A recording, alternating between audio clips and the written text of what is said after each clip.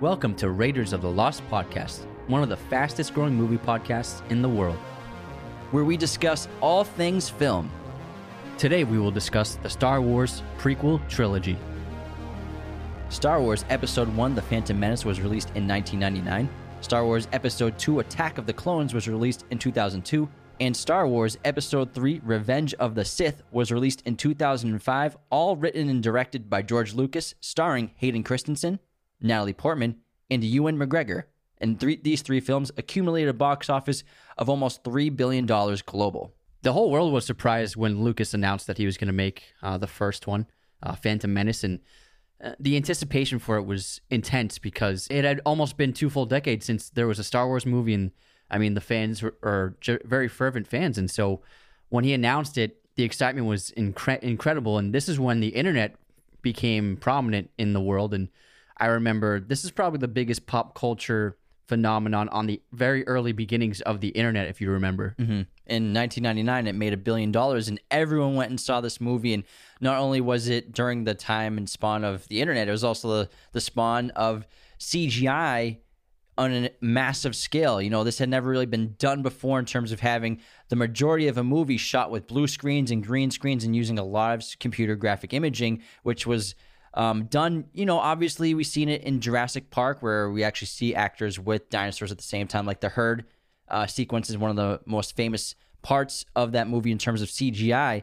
But George Lucas took it to a whole new level with Phantom Menace and also with the other two films, because the Phantom Menace was shot on film, but Attack of the Clones and then Revenge of the Sith, those two films were shot with HD cameras, which George Lucas ended up helping develop for these films. Yeah, HD cameras didn't exist before these movies. Everything was standard definition, and so if you watch old TV shows or old news reports or old live sporting events or whatever, it's usually in a boxy aspect ratio, and the quality's poor because that was the best definition that video cameras had at the time. And so he wanted to shoot on video because he knew that the special effects, as good as they were, they didn't compare to the film.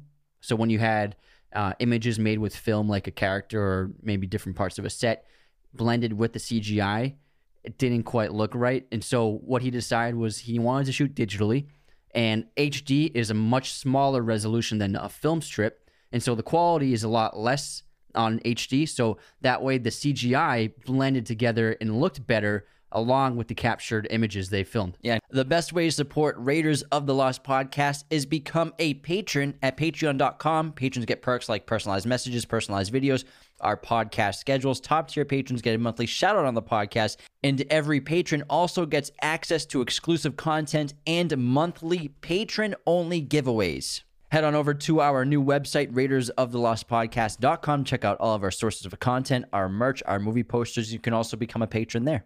Be sure to follow on Spotify, Apple Podcasts. Hit that subscribe button on YouTube if you're watching, and please enjoy this episode. He wanted to shoot the Phantom Menace with HD cameras, but the technology just wasn't there yet, and they eventually developed the Sony HDW F900 camera for filming the episodes 2 and 3, and they actually did 2 or 3 shots of the Phantom Menace are in HD to kind of play with it, but again, the technology wasn't there yet, and they pretty much developed these cameras on the fly, and he pretty much pioneered digital photography and film and digital filmmaking, and obviously a lot of filmmakers today have adopted it, like most notably probably David Fincher has really just taken a hold of digital filmmaking ever since Zodiac was the first movie he made digital. And it's just, in James Cameron, for example, too, he's also pioneered it too. Yeah, Soderbergh, he shot with an iPhone, so he doesn't even care. But it's changed cinema forever. Pros and cons, obviously, to having digital versus film, but I think it was an inevitable change that was going to happen. I respect filmmakers that use digital. I don't really have a big qualm with it. I prefer film, but if it is how you work best and it's obviously more efficient, still looks great today. I mean, the cameras today are phenomenal. I don't think it'll ever compare to film, but it's getting pretty close. I think one day it will surpass film, but maybe in a couple of decades. And a lot of people think that James Cameron created the filmmaking style that he used for Avatar. Yes, he helped develop the motion capture technology, but I'm talking about the actual CGI sets that were live.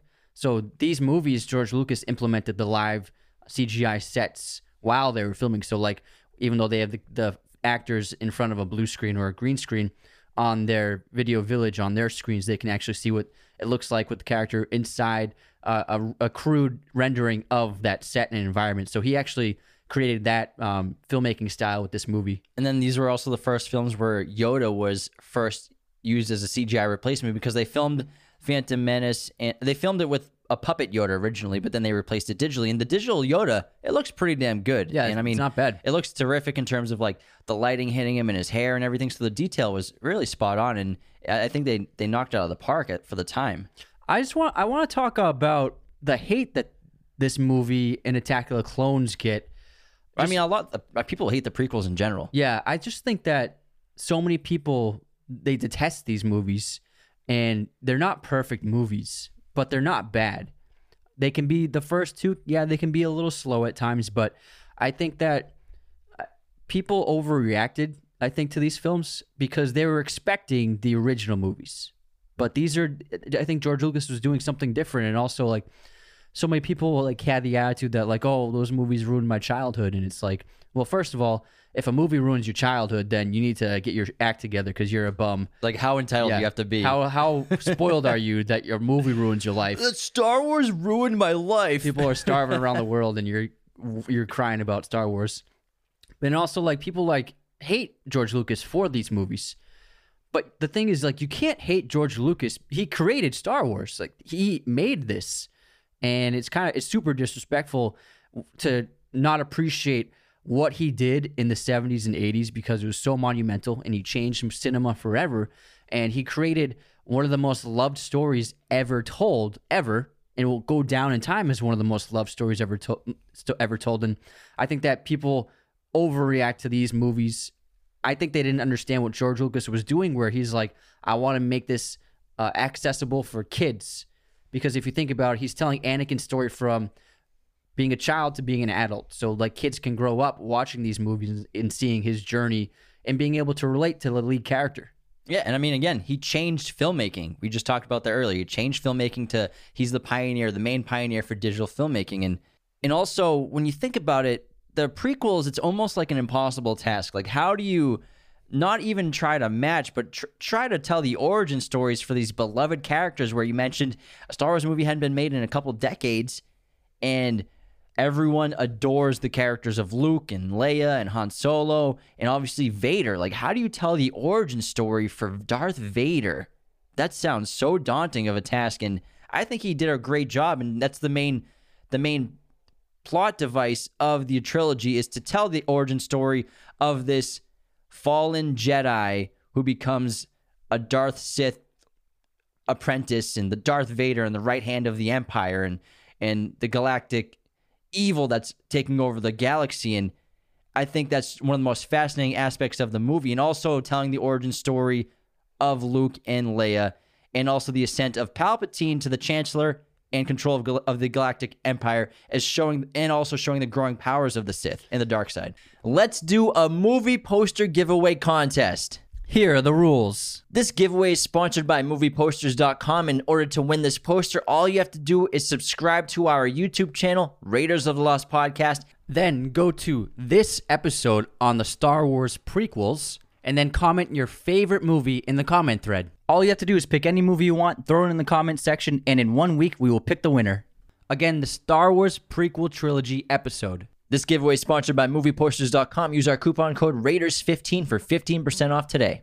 Yeah, so obviously there are some bad parts to these movies. They're not perfect, but there's a lot of great things about them. And one of my favorite things is how we learn about Palpatine, how he starts out as who we think is a person who's fighting for good, and then it's actually Palpatine the whole time. And I think that by Revenge of the Sith, Anakin's storyline is very engrossing and very dramatic, and I think they did a great job. And I think, Obi-Wan's fantastic in these movies. I think that Padme, even though she kind of doesn't get too much to do in the third one, she's a great character in Attack of the Clones. And I mean, we got some memorable villains like Darth Maul, a fan favorite, and General Grievous is great. So Count Dooku is cool. Dooku's great. There's a lot of great elements to these movies, and I think that by the Revenge of the Sith, it's firing on all cylinders, and you could call Revenge of the Sith easily one of the top 5 Star Wars movies. Absolutely. Yeah. I think it has the best lightsaber battle between Obi-Wan and and Anakin for sure. Absolutely. And the journey of Anakin Skywalker is the most fascinating part of this trilogy. It's the main theme of it. And Star Wars in general, I think a lot of it's about family, it's about love, but it's also Anakin Skywalker. I think that him and also Hayden Christensen got kind of a bad rap when this movie came out, and he seemed like a horrible villain, but really he's a tragic hero in a lot of ways. And I think Hayden Christensen, he's a lot better in these movies than you would think. It's the dialogue in these movies is trash sometimes. No offense, George Lucas. I think he's even admitted that the dialogue is not very good in a lot of sequences. He purposely wrote them as very melodramatic on purpose. That's just the way he wanted to do it. So Hayden Christensen can only do so much with the lines he's given. I don't think many actors could have done much more than him with the material he had. Yeah, and on top of that, George Lucas isn't generally working with the actors on set. He's telling them like what the scene is, but then there's another person on set. I can't remember what their title was, but they actually helped direct the actors in terms of their acting, because George Lucas, I think, spent more of his focus on the filmmaking of the movies. And so you kind of imagine like they kind of were just left out in the open, because Natalie Portman, amazing actor, fantastic actor. Phantom Menace, I think is her most flat performance of all time, like all of her movies. It seems like they do 2 takes and then they're done. Yeah, exactly. And she's an incredible, like, very few people can have the natural talent that she has. I mean, she's amazing in Leon. I mean, she emotes so much in that movie. And then in this movie, the acting is just like so not her level. So I think it's a matter of, like, you're right, Christensen did the best he could with what he was given. Yeah, and Anakin is such a great character because we see the ascent from this innocent and talented child to this immensely powerful Jedi, and then eventually Darth Vader. And he went from being a slave on Tatooine to a committed servant of the Jedi Order, and then eventually the servant of Darth Sidious. And so he kind of never has experienced freedom before in his entire life. His entire existence, he's in a way been in slavery or in some sort of trade or under the command or control of an order or something. And also you got to factor in, there's a very major hint that Yoda reveals in Phantom when Qui-Gon tries to bring him to the council to ask for permission to train Anakin, and they initially rejected the offer because they say that Anakin, even though he's a kid, he's still too old to begin training. And so I think that Jedis, they start so young that they haven't experienced too much life, too much like real life, like whether it be it doesn't have to be something tragic. It can be having a relationship, like he has a mother who he loves, or emotions in general. Yeah, emotions in general, because that having that childhood ends up being the ultimate crux to Anakin, because the first major step he takes to the dark side, you could say, is that after his mother was killed, he goes and slaughters that village of raiders.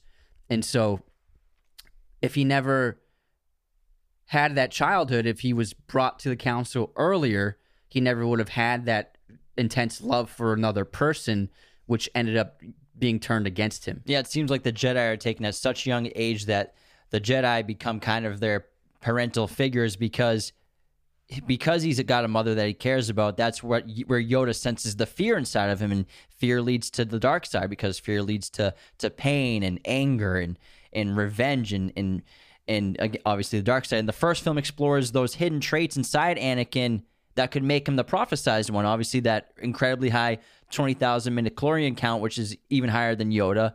But again, Yoda senses much fear in the boy. The second film explores Anakin with his incredible Jedi powers. He's even more powerful and advanced than Obi-Wan Kenobi. And you see like a lot of back and forth between these two characters because Obi-Wan's trying to be the master, but Anakin's clearly more talented than him.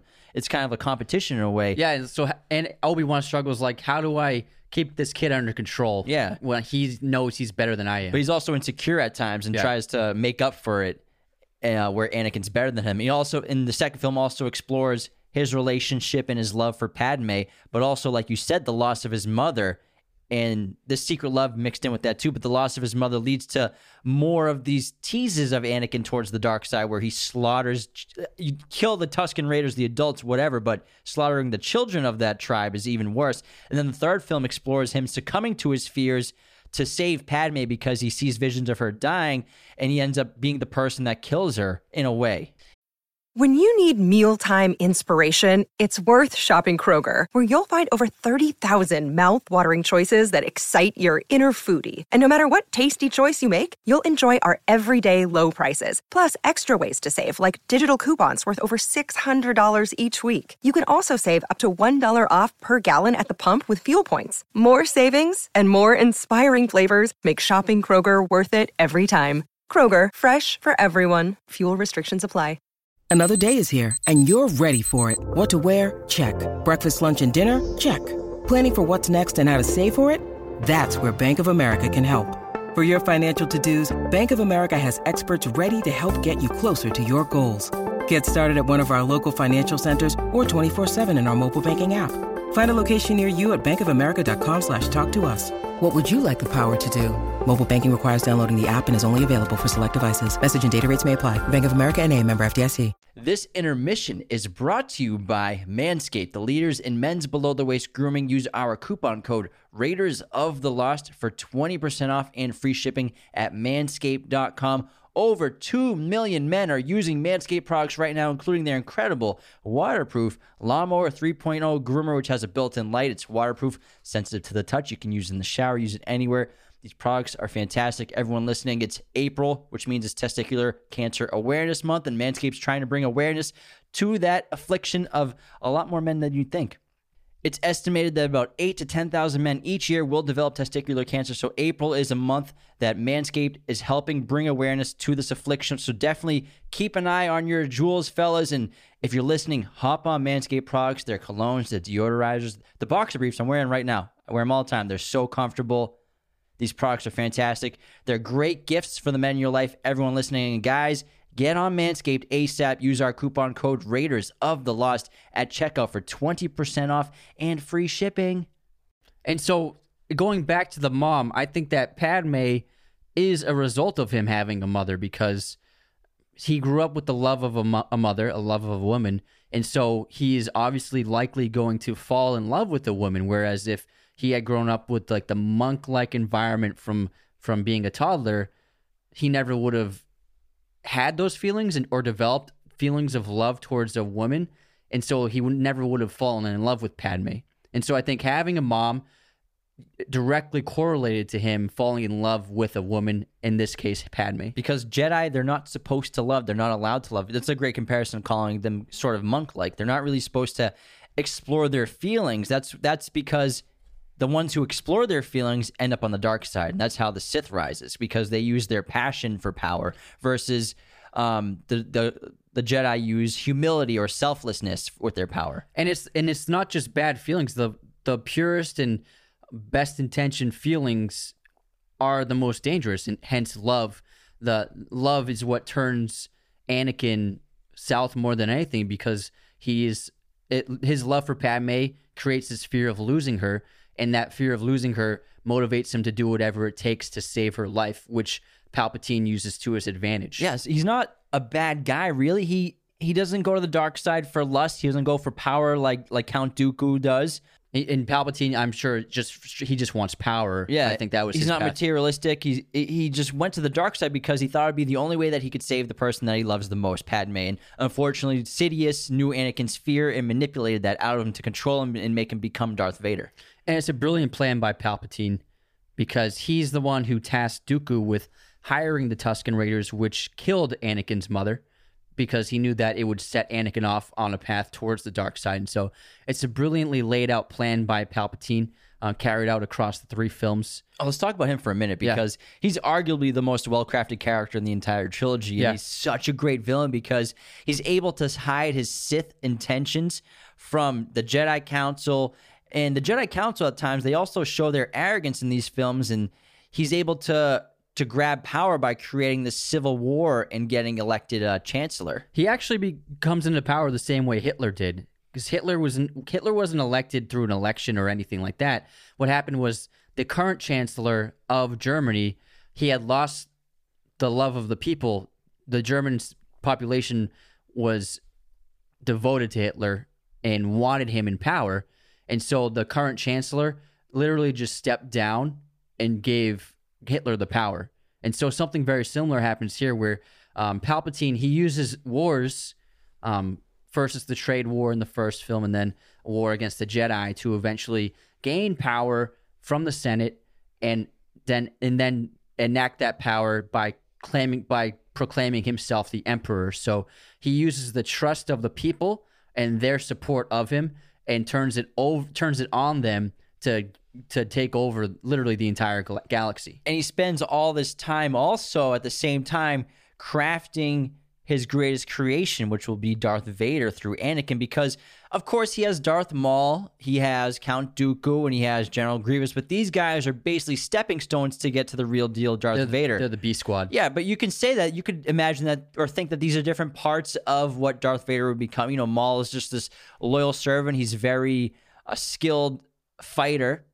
But more than that, he's just really is just obedient more than anything. And then Count Dooku, he's different because he doesn't take the Darth title. He keeps his own name. He also seems to only use the dark side for power for himself and for just gaining more wealth and just selfishly as a tool, you could say. And then General Grievous is another part of Vader where he's a mechanical being, because Grievous he's not really just a robot. He was a being, but he's being kept alive by robotic parts. So they all kind of form into what Vader would become, I think. And it's that rule where there's only two Siths, right? There's only two at a time, a master and the apprentice. But God, I love how Yoda's like, but which one did we get? Yeah, which one did we get? And one of the most important scenes to Anakin's path to the dark side is actually in the opening of Revenge of the Sith, when he's defeated Count Dooku. And defeated, you mean sliced his head off? No, not yet. And Palpatine is trying to convince Anakin to execute him, but Anakin is, I can't execute him. I'm a Jedi. We have to try him. And Palpatine twists his words and convinces Anakin that the best thing to do would be to kill this man right now, because then that would end his ability to escape custody or of some kind. And Anakin eventually gives in and kills Dooku. And this is the biggest stepping stone, I think, for Anakin, because he killed an unarmed man right in front of him. And I'm so glad you brought that up, because it relates directly to Luke Skywalker in Return of the Jedi, when he has the opportunity to kill Sidious. When he gives him the lightsaber, he's like, go ahead and kill me. And this is the point. This is the difference between Luke and Anakin, where you can obviously see that where Luke was tempted by the dark side. He wears all dark like his father did when he was a Jedi. Obviously, Anakin in Revenge of the Sith. But Luke Skywalker, he decides to put his weapon down and just let it go. And he has to depend on his father basically to save him, but he chooses not to execute Palpatine at the time. And that's the difference between Luke and Anakin, because Luke has learned from his father's mistakes, and he's watched what his father's become through the dark side and through the corruption of Sidious. Yeah, that's a great point of why Anakin and Luke are so different from one another. But also so similar. But yeah, so similar, because Luke, I mean, we made the argument about Anakin having his mother and having developed emotional connection to another person and losing them, and then the fear of Padme are major factors to him becoming a dark Sith. But Luke went through the same problems. His family was murdered. You know, he developed a strong bond with his aunt and uncle, and they were slaughtered. He fell in love with Leia at one point, and obviously was fearful of her life as well. And so they did have similar paths, but Luke, I think, is just such a pure being that even when he is tempted by the dark side, he always rejects it. I think it's because he's watched what his father's become. I think that's the reason. Yeah, Yoda is always informing him about the dangers of the dark side. But I don't know. I think that there's just something innately wrong with Anakin that just got exacerbated that Luke didn't have when he grew up. It's possible. It's a good debate. Yeah. It's a good conversation. But either way, love is a huge theme in these films, and the Jedi push love away. But it seems like Qui-Gon kind of had that aspect still inside of him because he really believed in Anakin. He really wanted to be that father figure in Anakin's life. But the Jedi, they don't believe in using love. They don't want love or emotions in general because, as we've stated, it leads to the dark side, it leads to fear. But the Jedi have also become very political at this point in their story and their timeline. But what's cool about the Jedi is we've said before, they were inspired by samurai. And in feudal Japan, samurai were used for political reasons. Like they were like mercenaries for hire, essentially, for different parts of Japan that were warring with one another. And so the Jedi are being used the same way, where they're being they're like a tool for the Senate to use for good.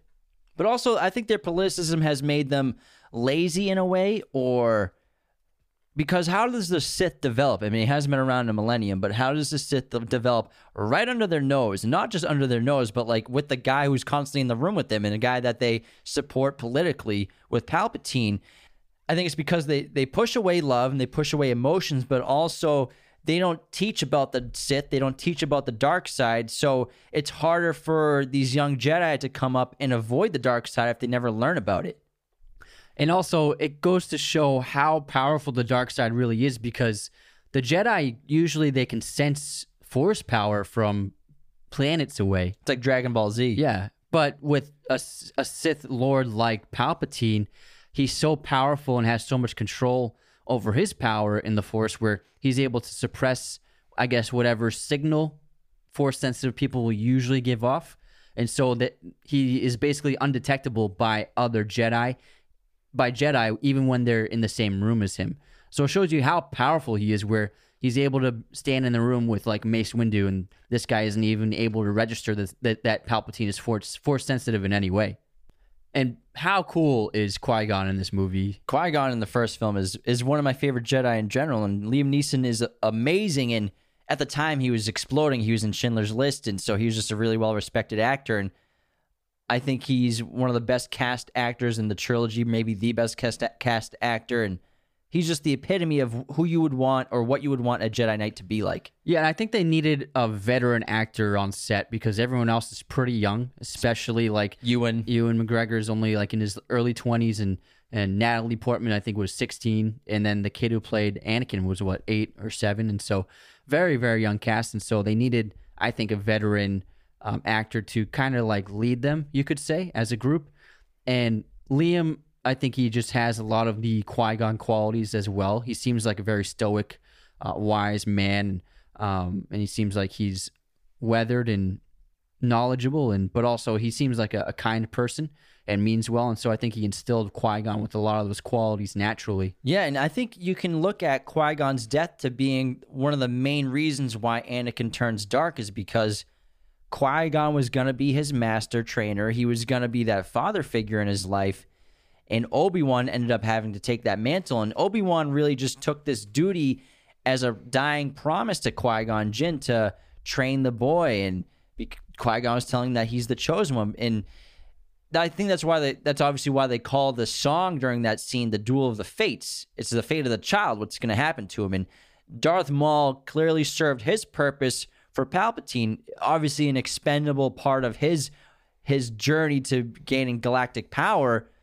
Darth Maul means nothing to him. He'll let him die no matter what, but Darth Maul's job essentially was to alter the fate of the boy, which he did by killing Qui-Gon. Because you can imagine that if Qui-Gon trained Anakin, his entire life probably would have been different. Everything would have played out probably differently. I don't think so. I think it still would have played out because, like we said earlier, he had those intense feelings of love towards another human being who was obviously used against him. And so I think there was no avoiding his path, which is why the council expressed so much worry about him, even when Qui-Gon brings him to the council. Yeah, I think it's up for debate, though, because Obi-Wan clearly wasn't... He did his best, but Obi-Wan technically wasn't even officially a Jedi yet. He was still a Padawan, and when he had to take on the training for Anakin at the time. So maybe if Anakin had a better trainer, because the second film, Attack of the Clones, a lot of that movie is them butting heads. They're bickering. They're kind of... Obi-Wan does things like he publicly shames him in front of like Padme and some of the other characters to kind of gain dominance. Put him in his place. Yeah, to put him in his place. But at the same time, Anakin is clearly showing more force sensitivity. He's more powerful. He's a better fighter. He's more athletic. But Obi-Wan's also trying to. He probably feels insecure, like when he jumps out that window onto the robot. It's like, Jesus, bro, you're like, calm down. Like, nobody's watching besides Anakin, which is probably what you want. So I think that they have a tense relationship in Attack of the Clones, but then it turns into a very brotherly relationship in Revenge of the Sith, because as Anakin says at the top of the hill after he slices him in half, he says we were brothers, whereas Qui-Gon would have been a father to him. Obi-Wan says that. I'm sorry, what did I say? Anakin. Sorry. When Obi-Wan's standing over Anakin after he slices him in half at Revenge of the Sith, he's saying that we were brothers, Anakin, whereas Qui-Gon would have been a father to him. I think it would have just been a little different. Yeah, I mean, you can make that argument. You know what I wanted to see that was missing from the prequels? I wanted to see the Jedi trials. Like, their training? Yeah, no, the trials, the test to become a Jedi. Oh, that would be cool. Obi-Wan was supposed to do. They mentioned at the end of the first film, like, what the test to become a Jedi is. Must be really cool. Yeah. Must be really hard. That's something that I was like, oh, I wish I could have seen that. That's something that was missing, I think. But I mean, the relationship with Obi-Wan and Anakin, you're right, it is very complicated. And it is complicated because they are so close in age by the third one. And yeah, that changes things. And Anakin, he keeps things from Obi-Wan and routinely does things that are not the Jedi way. And it's this rebellious nature that he can't control. And, you know, the path to the dark side, yes, there are big moments, but then there are little moments. And, you know, pursuing Padme and pursuing love, which he knows is a major rule in the Jedi's of against pursuing love, but he does it anyway. But also, sorry to interrupt you. Go ahead. Anakin's not the only one going against the Jedi Order. The Council themselves are doing things against the Jedi Order, like having Anakin spy on Palpatine later on. So I think he's at a crossroads of who to trust and where does he fit in. Like, obviously, he wants to be a Jedi. He wants to be not just a Jedi. He wants to be a great Jedi. He wants to be more than a Jedi. But also the Jedi are doing some shady things and they're becoming very political. And they're asking him to do things that he's not comfortable with, like spy on Palpatine, who's becoming more close in his ear. Before we continue, I have to tell you about movieposters.com, the #1 place to get your posters online. Use our coupon code Raiders15, again, Raiders15, to get 15% off your order today at movieposters.com. If you're looking at our set online, you'll see that it is decked out with these amazing posters. They have every size, framing, backlighting, pretty much any movie imaginable. Movieposters.com has it. If you're a fan of movies and TV shows, there's no better way to express that love than with the movie poster. Again, go to movieposters.com for all your needs and use our coupon code Raiders15. Again, Raiders15 at movieposters.com for 15% off your order today. And eventually, Palpatine becomes the only person he trusts, which is you could say is the ultimate turning point for Anakin, where the only person he can trust is the dark Sith that's trying to turn him to the dark side.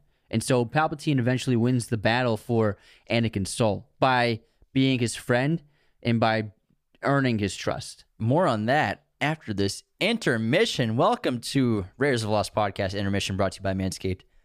This is the first time we're doing this. We're going to have some fun in the middle of this episode. We're going to do some movie quote competitions between me and Anthony and see who wins. You guys can play along as well. We're going to do we're going to do a biggest hater of the week. Oh, I can't wait for that. So we have so many haters. So let's get started with our special Raiders of the Lost Podcast intermission. Let's start with our movie quote challenge competition, whatever you want to call it. So I'm going to read a movie quote, and then Anthony has to guess the movie, and I'll do the same thing with him. So, movie quote. You're going to eat lightning, and you're going to crap thunder. You're going to eat lightning, and you're going to crap thunder.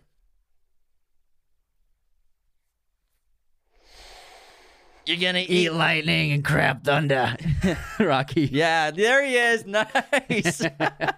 Good job. I was like blanking for so long. Honestly, I thought it was 50-50 shot you'd get it. Yeah. This is a tough one. It's not it's not a memorable I didn't one. want it to be super easy. Yeah. All right. Mine is, so this quote, in the movie, it has a person's name in it, but it's a big giveaway, so I just eliminated the person's name from it. So, okay, so it says, I have no plans to call on you. The world is more interesting with you in it. Is you like what the person's name would be? No, it goes, I have no plans to call on you. Character's name. The world is more interesting with you in it. Say it again. I have no plans to call on you. The world is more interesting with you in it.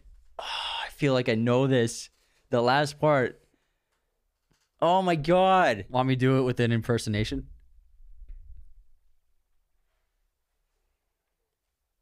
Yeah, do an impersonation. I have no plans to call on you. The world is more... Oh, Hannibal. Oh, yeah. Silence of the Lambs. Yeah. Oh my God. Yep. Hannibal Lecter. That was a terrible impression. It was close, but like, sorry. You got it when I did it. Yeah, it's true. You can't say it was terrible. I helped you get it. You got it right away. That was a great impression. The world is more interesting with you in it. That's good. That's good. All right. This is a Star Wars theme one. What year was Star Wars A New Hope released? You got this. 1977. Nice. Yes. 2 for 2. This guy. Wow. I got another George Lucas one for you. What year was Raiders of the Lost Ark released? 1984. Nah. 81. 81. Yeah. It was right before Return of the Jedi, which is 83. God damn it. You can remember it. Harrison Ford did the first two Star Wars movies, then Lost Ark. All right. Trivia question. All right. This is another Star Wars one. Who is the only person ever to receive an Oscar nomination for acting in a Star Wars movie? Oh, in a Star Wars movie? The only person Acting? to ever receive an Oscar nomination for acting in a Star Wars movie. Give him 5 more seconds. 5, 4, 3, 2. Ian McDiarmid? No. No. Alec Guinness, who's Obi-Wan Kenobi. Oh, he got nominated? Yeah. Wow. I didn't know he got nominated. Big time. Damn. All right. My trivia is, what was Steven Spielberg's first feature film? I've told you about it. It's like the number. No, it's not that. There's no number in it. It's the number. I think it's George Lucas, actually. Yeah, THX 1138. Yeah. Steven Spielberg's first movie. 5. I don't know. It's called Duel. It's about a truck driver, a psychopathic truck driver who's harassing some guy on the road trying to. It's like it was remade into a couple of times, but it's basically like a scary thriller. That was tough. It was really good. All right, let's go through some biggest haters of the week. Oh, let's hear it. So, this is a funny one. I hate how you guys always get internet points for saying the most obvious thing about any movie. Man, that's some haterade right there. And this was on a clip that we posted of Tenet, just having a cool fun fact about how John David Washington learned how to reverse fight for those the choreographed scenes in Tenet. That's such a cool little bit. It's a great little fun fact that he learned the choreography in reverse, but apparently we just say the most obvious thing about any movie. The worst thing about that is if you look at the comments on that video, there are hundreds of people who commented, "Whoa, that's so cool. I did not know that." Like, a lot of people don't know this stuff. Even if you do, a lot of people don't. Oh, I got another Tenet hater comment on our review Let's hear of it. Terrible movie. The time manipulation trope he keeps using made the ending of the movie predictable from the first 20 minutes. No way. So I responded that crazy that you predicted the end of the movie without knowing the main villain, time inversion rules, temporal pincers, or the other main characters. You don't find any of that out in the first 20 minutes. Exactly. But he predicted the end of the movie. Oh my God. That's about reversing in time. I think that wraps up our little intermission right here. So that was a fun little break of getting the blood flowing, and Anthony clearly won that competition today. So I give you I think I got 1 with the help of your accent. Yeah. You got 2 out of 3. So you won. Congratulations, asshole. I gotta get a trophy. Oh, we should. That'd be a good idea. Yeah, I'll buy one. Now let's get back to what we were just talking about with Anakin and Palpatine, and it's one of the most interesting relationships of the trilogy, which starts forming very early, and it's kind of the opposite of what happens between Obi-Wan and Anakin, where in episode 2, Attack of the Clones, they're constantly clashing, they're butting heads, they're growing further apart emotionally, whereas Palpatine is basically grooming Anakin for episodes 2 and 3, and he's talking in his ear and he's saying everything that he wants to hear, because Anakin really, he just wants a master who will appreciate him or approve of him. He's looking for approval from Obi-Wan Kenobi, but can never get it. He's not looking for a master. He's looking for someone who will talk to him like another person. Mm-hmm. Yeah.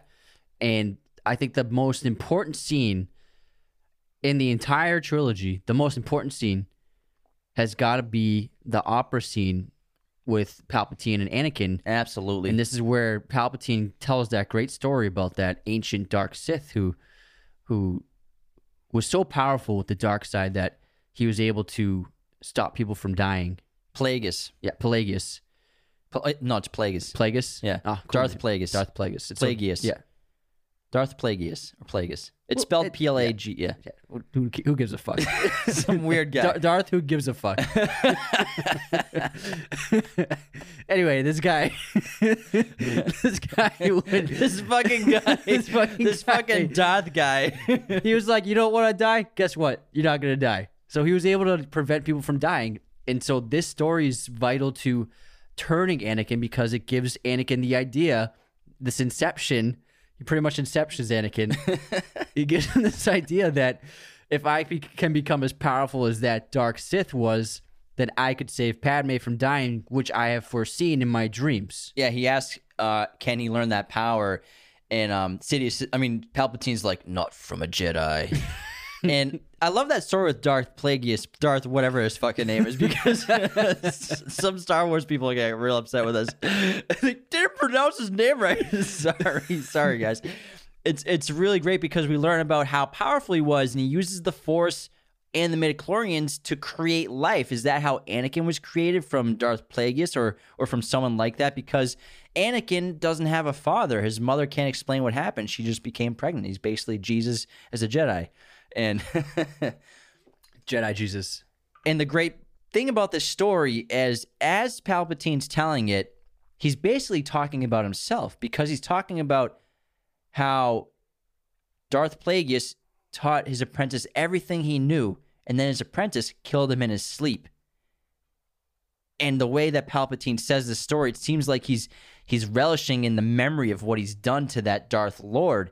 And Anakin, he's not seeing through this, but later on, when Palpatine finally reveals who he is to Anakin, and that he's a Darth Lord, he does it just directly to Anakin, but uses his fear of not wanting to lose Padme and wanting to learn the power to save others from death, that lets him become, or convinces him to become, his apprentice. And but during the opera scene, that it's a perfect example of how Anakin's judgment has become very clouded at this point, because just the fact that Palpatine is talking about Sith Lords that he's never heard of is very troubling, and that's a big red flag. But Anakin doesn't seem concerned about that at all. And so this is an early sign of Anakin not really caring about the information, where the information came from, or how Palpatine knows this stuff. All he cares about is the knowledge itself. Yeah, but two things to bounce off that, like we said earlier, one of the reasons why the Sith is able to emerge and grow and come back is because the Jedi aren't teaching this stuff. They're not teaching the knowledge of the dark side to be able to warn these young Jedi as they're becoming older not to succumb or be enticed by the dark side. If Anakin had training on the dark side or had heard of some of these Darth Sith Lords, he would see that red flag that you were talking about. And also, you mentioned that Anakin's mind is very clouded in this scene and at this point, because he also, before this point, when he started having those nightmares of Padme dying, he tried to get guidance from Yoda. And all Yoda really basically told him was to train yourself to let go of everything you fear to lose. And so to Anakin, that was not help at all. Yeah, because that would mean eliminating Padme from his life. It's basically like, yeah, whatever, dude, deal with it. Shit happens. Here's a self-help book. I know a couple of podcasts you can listen to. Help self. Podcast, I know. Help self by Yoda.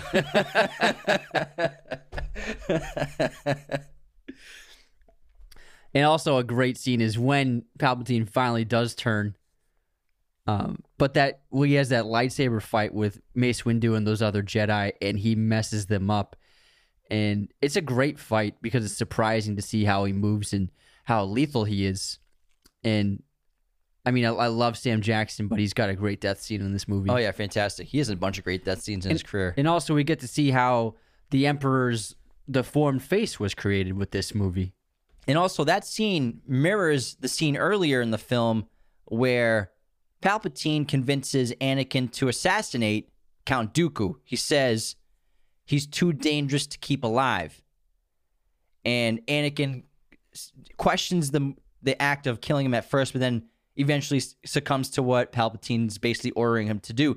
Then in that same scene where Mace Windu is about to kill Palpatine, he says to Anakin, he's too dangerous to keep alive. But then at this point, the Jedi Council has been going against the Jedi Order. They've been having Anakin spy on Palpatine. They've been breaking their own codes. And because, like you said, his mind's so clouded, he doesn't trust the Jedi anymore. On top of that, he needs Palpatine because he literally tells Mace Windu, I need him because he needs Palpatine to save... he thinks he needs Palpatine to save Padme. Yeah, so he has those two motivating things. Yeah, but although there's a ton of bad dialogue in these movies, these two scenes, they reflect each other so well with dialogue. It's phenomenal. Yeah, it's great writing. That's a really good parallel. You're right about that, 100%. I love how fans would be like, we actually didn't see Mace Windu die. He's probably still alive. Mace Windu is super dead. He just flew out the window 2,000 feet in the air. He's super dead. Samuel Jackson actually... it was his idea to have a purple lightsaber. Yeah, he wanted that. Yeah. He's like, come on, can I please have a purple lightsaber? Well, he didn't say please. George Lucas was like, well, Jedi only have green or blue. And Sam Jackson just goes to him, well, I want purple. I love Sam L. And I think my favorite scene, well, maybe not my favorite, but I think the best dramatic scene, so non-action, just in terms of dramatic acting and stakes, would be the scene on the lava planet. What's he called? Mustafar. And it's the exchange between Anakin and Obi-Wan. It's before they start their fight. And it's so emotionally impactful because by this point, Anakin is gone. He's become Vader. And Obi-Wan hasn't seen this for his eyes yet. And then when he gets there, it's heartbreaking for him to see it. And he's very reluctant to have to do this. And then it's a great dialogue exchange. And then when Obi-Wan draws his lightsaber out, it's like it's very, very emotional, I think. Yeah, it's even more emotional because although they're butting heads in episode 2, in episode 3, like I said, they have a very brotherly relationship. And like when they split up. Yeah. And there's that very sincere apology that Anakin gives to Obi-Wan. And, you know, all he wanted to do was please Obi-Wan, become a Jedi, and save Padme. And Obi-Wan even tells him that he's a better Jedi than he could ever hope to be. So their relationship has grown so much that Obi-Wan admits that Anakin's better than him. And Anakin admits that he wasn't the best apprentice or Padawan that Obi-Wan could have deserved. And it's really sad because it then leads to Obi-Wan discovering what Anakin's done and how Anakin is now part of the dark side. And Palpatine has him carry out these evil acts because in order to gain the power to save Padme, he has to perform horrible things, horrible deeds. He has to assassinate Jedi. He has to assassinate the Jedi children in order to get that dark power. And he even hurts Padme, which is right after Obi-Wan shows up off the ship when he force chokes Padme, because Padme, Natalie Portman's character, she's realizing that the man she loves and the father of her children is a monster now. He's become a horrible monster. So I think it's an emotionally devastating moment in the entire franchise. It probably is the most emotional moment in the entire Star Wars universe, you could say. Yeah, I think it's really emotional before that too, when Obi-Wan or Padme basically discovers that Obi-Wan's going to have to hunt him down and kill him. And that they have that really sad scene where he's trying to find Anakin and then they go after him. And obviously the lava planet, Mustafar, I think it's the best lightsaber fight in all the movies. It's sensational. The Revenge of the Sith in general might be one of the best Star Wars films because not only is the lava planet fight incredible. The opening of this movie is phenomenal. I mean, the opening of Revenge of the Sith, we have this 23 minutes of a space battle, saber fights. We have the Dooku assassination. We have Grievous's escape. We have the crash landing. So much happens in the first act of this movie, action-wise, and we never seen anything like it before. And then it just comes to a great end with this epic battle at the end, Battle of the Heroes. George Lucas intended that opening to be an hour long originally. Can you imagine? But it's everything you would want in a Star Wars movie, I think, Revenge of the Sith. It's got every element that you desire. Yeah, I think it's extremely underrated. I think it's in my top 3. It's really good, and that the entire sequence on Mustafar is great. And a really cool behind-the-scenes fact about this is that technically the scene was storyboarded by Steven Spielberg. So all the shots in the pre-visualization. So pre-vis is something that big films have been using in pre-production for a couple of decades now, but it wasn't a thing. So pre-vis it's short for pre-visualization. And what it is filmmakers will storyboard their scenes with CGI and animation. So the entire film is literally created in a computer with very crude animation, but all the shots, all the movements, all the blocking, all the camera movements, whatever camera lens, or if this is going to be on a crane and go there, like the entire film is literally crafted on a computer. And then the filmmakers use this when they're on set to duplicate it on set and to try and get as close to that as possible. Like every Marvel movie, no matter what director they hire, it's already been basically directed on a computer beforehand, and they just go on set and film the shots they're supposed to film. So there is a little actually less creative freedom in terms of that. And previs was mainly developed by George Lucas for these movies, where he previs the entire film and then on set would shoot it that way. And with the third film, he was so overworked that he didn't have like the time or the mental capacity to previs or and storyboard and imagine this scene. So he asked his buddy Steven Spielberg to help him out. And so the entire Mustafar sequence was storyboarded and prevised by Steven Spielberg. So you can thank him for why that sequence is so excellent. Thanks, Steven. And at the same time that Anakin's doing all this assassinating and the order, so much assassinating. Order 66 is being taken out, where all the Jedi are being assassinated, Palpatine is rising to power and creating the Empire. And I love the scene where it's a cross cut of Anakin doing all the killing, all the unarmed people that he's killing, and then Sidious is creating the Empire in the Senate. It reminds me so much of Godfather, when Michael is having all those assassinations take place at the same time baptism. That he's doing the baptism of his child and also gaining the power of the mafia, basically. Killing his enemies. Yeah. So I think that those two scenes are completely mirrored of each other. Yeah. And also, another excellent lightsaber fight is Palpatine versus Yoda. That fight was awesome because it was so unexpected. And Yoda, we saw him fight in Attack of the Clones, which was super cool when he fought Dooku, and he's just like bouncing all over the place.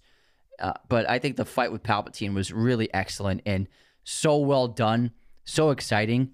It also explained why Yoda self-exiled himself when we see him in Empire Strikes Back. Yeah, there's a bunch of other great saber fights. I mean, the fight with Count Dooku is fantastic, where it's Obi-Wan and Anakin who both get bested by Count Dooku, showing actually how talented and powerful he is.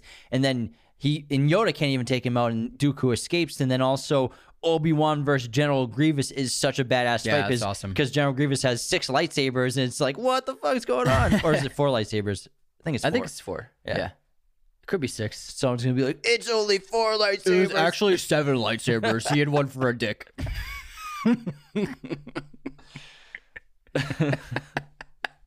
And the end of Revenge of the Sith is very sad, very emotional, because Luke and Leia are born as Anakin transforms officially his final transformation into Darth Vader. And Padme dies. And I think a lot of people assume that Anakin killed Padme with the Force choke, but I think that it's actually Palpatine that kills Padme, because Palpatine knows how to prevent someone from dying. And it seems like Padme dies because Palpatine is taking her life force to save Anakin because Anakin's on his deathbed too. And so Palpatine sucks the life out of Padme to save Anakin. I think that Padme dies because she loses the will to live. Broken heart. Yeah. Not just broken heart, but just like the man she loves is a monster. So I think that she's already in serious medical conditions, so I think that if she was in healthier state of mind, she would have obviously recovered, but because of what Anakin had become, I think she lost the will to fight to survive. I think it's the life force thing because we eventually then saw it later on in the Last Jedi. Yeah, you're right. They did do that in The Last Jedi. Yeah, so I think... Yeah, but you have to be touching them in The Last Jedi. You have to be touching the person. Yeah, that's just because it's the Last Jedi. But Palpatine's way more powerful than him. Yeah, I mean, you might be right. You might be wrong. I think it's right. I'm not saying you're totally right, but it's a good point. And then obviously he says, like, the son of Skywalker must not become a Jedi. He will join us or die. And, it's going to be great. And then Joel Edgerton takes him. But I think that also Palpatine, or Sidious at this point, takes another dig and another means of controlling Darth Vader is when Darth Vader comes to and he asks, "Where's Padme? Is she safe?" Palpatine responds by saying, "It seems in your anger you killed her." So I think this is another way for Palpatine to control her. Like, I killed her and now I control her. To control him, yeah. Oh yeah, absolutely. He's using it to... He's blaming Anakin for Padme's death as a way of helping control him. But also, that creates a great amount of pain, which will lead to more negative feelings and strengthen his devotion to the dark side. So I think that making Anakin believe that he killed his own wife is the final turning point for Anakin to becoming Darth Vader. You can argue. Now we're going to do a very special part of the episode where we go over some superlatives and fun categories of the movie. And the first superlative would be, who do you think's the MVP of the entire trilogy? The MVP, that's got to be Obi-Wan Kenobi. I mean, he's there. He's the heart of the entire franchise in a way. He's represents pure good. He's an imperfect person. He's an imperfect Jedi, which is, I think, what's so great about him. But he seems to be eventually both a hero and creator, in a way, of Darth Vader. I'm going with Palpatine. Because, for a few reasons, okay? First of all, he won. He won in the end. Oh, yeah, you're right. Yeah. And he pulled all the strings and made all of this shit happen. Oh, dude, you're absolutely right. So he had control over the entire plots and conflicts of all the films. And so, like, he controlled the entire trilogy, so I'm calling him the most valuable player of the entire trilogy. You're right. I shouldn't have even just only done people on the side of the Force. Hey, it's just because you're a good guy, and I'm a dark guy. You're totally right. Well, I'm Slytherin, man. Yeah, that's true. All right, best scene. Best scene. Non-action. So I think there are a bunch of really great scenes. I would say the best scene, it might be after Obi-Wan defeats Anakin and he's like screaming at Anakin like, "You are the chosen one. You're supposed to defeat the Sith, not join them." I just think that Ewan McGregor kills that scene. You can really see how much pain he's feeling, and then you can see just how furious Anakin is, and it's great. And just like right before that too, it's the "Don't do it, Anakin! Don't jump! I have the high ground." Yeah, it's unbelievable. I think that's the best scene. I think I would pick, just to be different, I would pick the scene where his mother dies in his arms and he finds the Tusken Raiders and slaughters them, because I think that's the biggest turning point in Anakin's life and the biggest catalyst to start him on the direction of the dark side. So it might not be the best scene, but I think it's the most important scene for the character of Anakin falling from the height of being a Jedi Knight to becoming a Darth Sith. Yeah, that's a great apprentice. Scene. I think a really good scene, well, it's not a scene, but it's just like a part of a scene, is when Qui-Gon is fighting Darth Maul and Obi-Wan is trapped behind that laser door. and he watches Qui-Gon get killed, and he can't do anything about it, and he just screams, and then he's waiting for that door to open, and he's like amping himself up to run out once the gate opens, and then once the laser goes away, he just charges at Darth Maul. It's such a great moment. It's the best moment of that movie, I'd say. All right, best shot. I think I'm going to pick a similar shot to what I just said. I think that Anakin on the speeder with the two sunsets to his right is binary, one of the most beautiful shots in the trilogy for sure. Yeah. Anakin and Padme, they go to Tatooine, and the sun it's dusk, so the sun is low, and Anakin's shadow is pouring onto a round hut they're at, and the shape of the shadow looks exactly like Darth Vader, like he's wearing a helmet because of Anakin's hair in that film. And so I think that shot where you can see Darth Vader, the presence of the Vader character there as a shadow, I think is just like the coolest shot in the whole movie. And also, speaking of Vader, the shot of him getting his helmet on, like while he's laying in the bed and the helmet comes on, and then there's like smoke right above him, and you just see his breath go, his first breath, and the air move and the smoke moves. It's beautiful, but also terrifying. That's a great shot too. It's great when he gets in the Vader suit. I love it. It's so clean. No, it's like a brand new car. That thing is shining. Not a speck of dust on it. Oh yeah. Who do you think is the worst character? The worst character, it's definitely Jar Jar Binks, man. It's not his fault. It's like they made it to sell toys. They made it for kids. When I watched the first movie, I try to think of it like it's a cartoon in a way, like thematically and plot point wise. When we were kids, we loved him. Yeah, he was awesome. I had a Jar Jar Binks toy, you know. Yeah, but that's what he's there for kids. I would say young Anakin. You hate young Anakin. He sucks. I think it's just that performance is not the kid. I just don't think that. I think they should have cast an older actor to be Anakin, like maybe early teen. I think it would have worked out better. I think that kid was too young. It didn't quite have the talent. He didn't seem comfortable in his scenes, and so I just think that the acting performance wasn't up to par with the movie. I think he did good for his age. He did great for his age. He did fine for his age, but I mean, I think that he was set up to he wasn't given a great opportunity to give a great performance. I think he should have. He clearly wasn't directed very well. You can tell. He seems just kind of like, I'm going to say my line, and now I'm going to say this line. So it's not his fault. He's a kid. 7 or 8, yeah. Yeah, that's why I'm saying they should have got someone older because it's a complex role. What do you think's the worst scene? The worst scene of the trilogy? I think just all the scenes of Anakin and Padme in Attack of the Clones are straight trash. Frolicking in the grass. Oh my god, they're like rolling around in the grass. Like, what is happening right now? I would say it's Anakin and Padme's first conversation when he's a kid. Yeah, when he's a kid, it's so awkward. It's so awkward. What do you think is the most underrated part of the trilogy?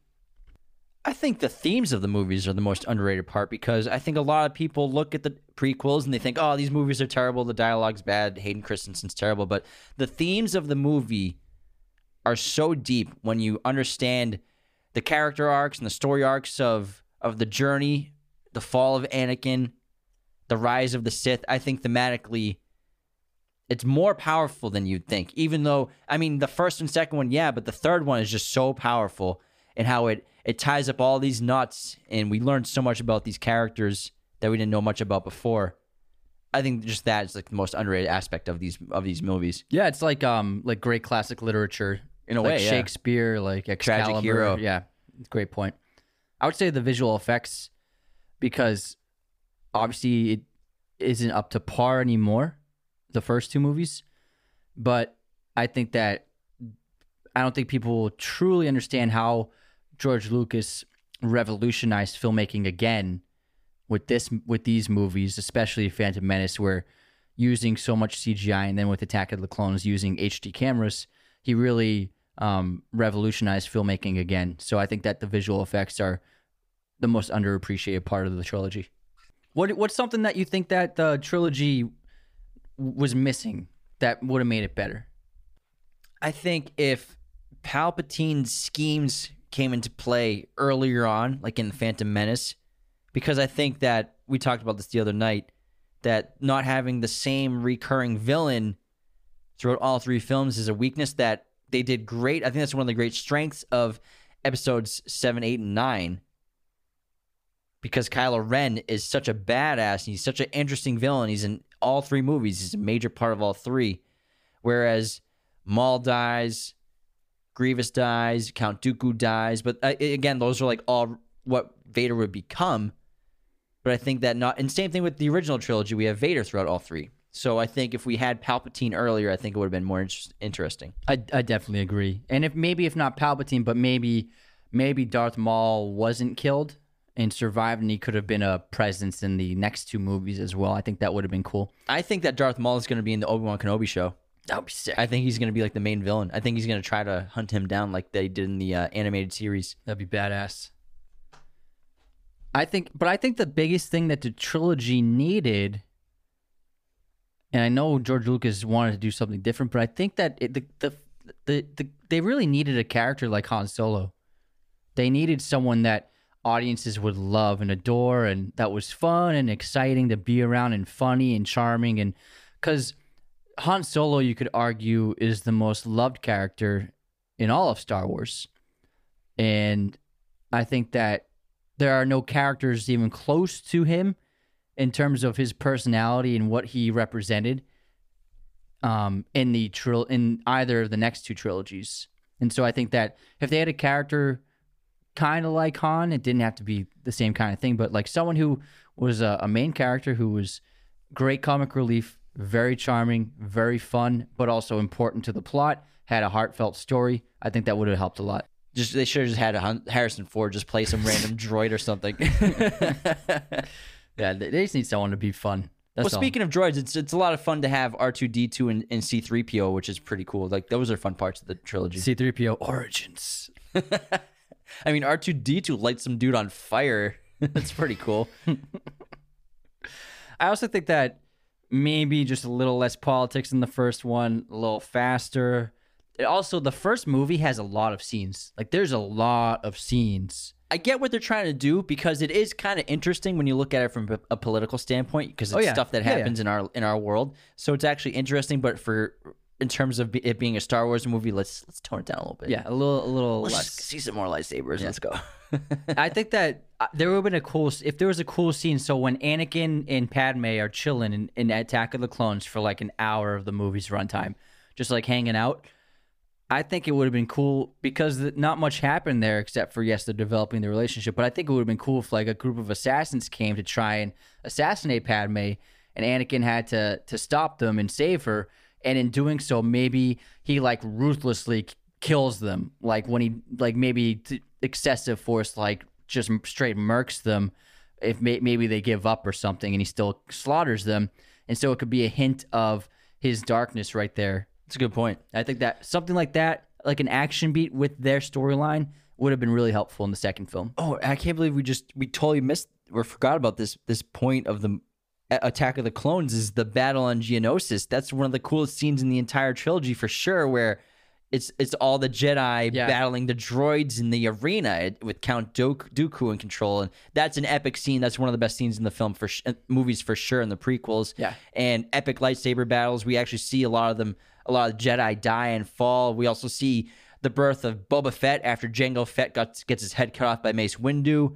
And then Yoda and the Jedi and his troops come and save them. So sorry for not bringing that scene up, guys, earlier, but I just realized that we didn't talk about it. What's your problem, man? I don't know what's wrong with us, man. Have you ever even seen a Star Wars movie? Jeez, you guys host a movie podcast. What's your favorite new like set, planet, environment, what in this trilogy? My favorite planet or set? Either one, or like city. I really like the planet that Obi-Wan goes to in Attack of the Clones when he's investigating the leads for the Dart, and that's where he finds the clone army that he's not supposed to know about. Tapoka City. Yeah, but I think this planet's really fascinating because when he lands and gets there, it's like there's no light. It's like a dark planet, and it's like it's a horrible climate. It's like on an ocean, I think, where they are. It's a water planet. But then when he goes inside, the lights are incredibly bright. There's these tall, elegant aliens that run the place. It's a really cool place. I actually had that for my pick too. Oh shit! Yeah. That's pretty cool. So it's called Tapoka City. And I think I like the set as well, and I like how it's like typical looking aliens. What we would have always imagined aliens to look like. These aliens look like them, as opposed to the Star Wars movies. Have always had really cool looking aliens that had never been, what the famous look of an alien is. And so I think that I really like this place as well. It was super cool.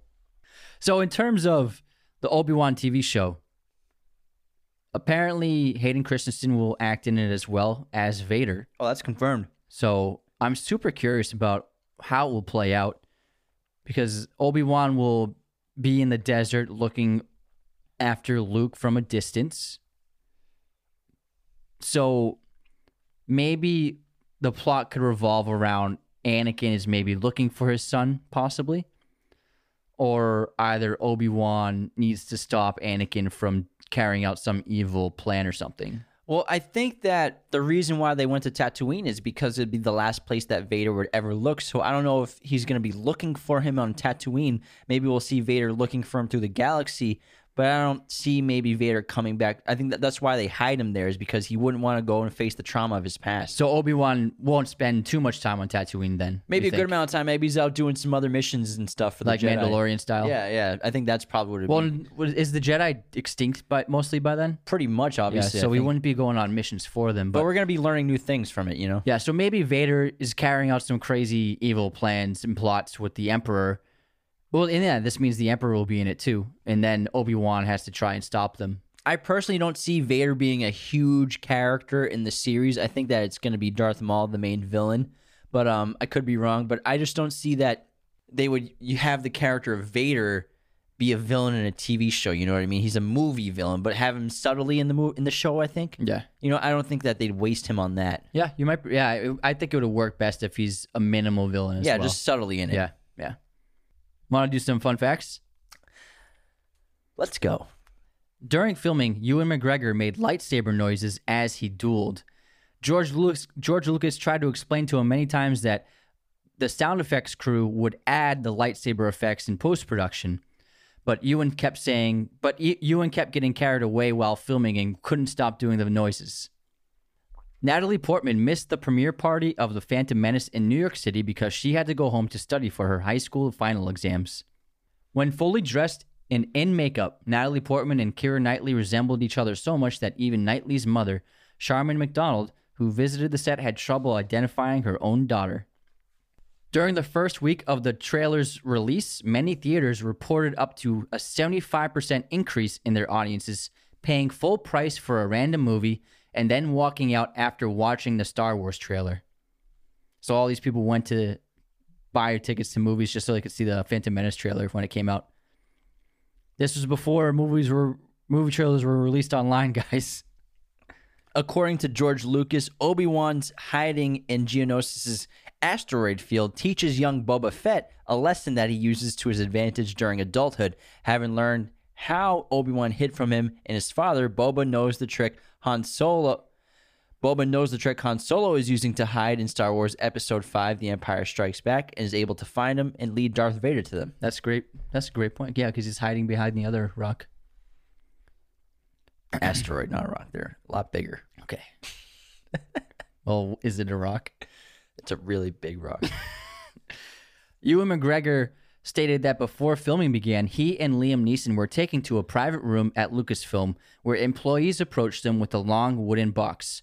When they opened the box, they saw 20 different lightsaber hilts. Neeson and McGregor were given 10 minutes to choose which lightsaber hilt they wanted for their character. Lucas wanted to make sure it was a brief encounter so that they could spontaneously pick the lightsaber that they felt was right for them rather than overanalyzing the sabers. Samuel L. Jackson had the words "bad mother effer" engraved on the hilt of his lightsaber. The same words obviously are famously printed on the wallet of his character Jules in Pulp Fiction. Oh my god, okay, ready? Many high-profile actors auditioned for the part of Anakin Skywalker. These included Paul Walker, Christian Bale, Heath Ledger, Joshua Jackson, and Leonardo DiCaprio. In the end, Hayden Christensen got the part primarily because he and Natalie Portman looked good together.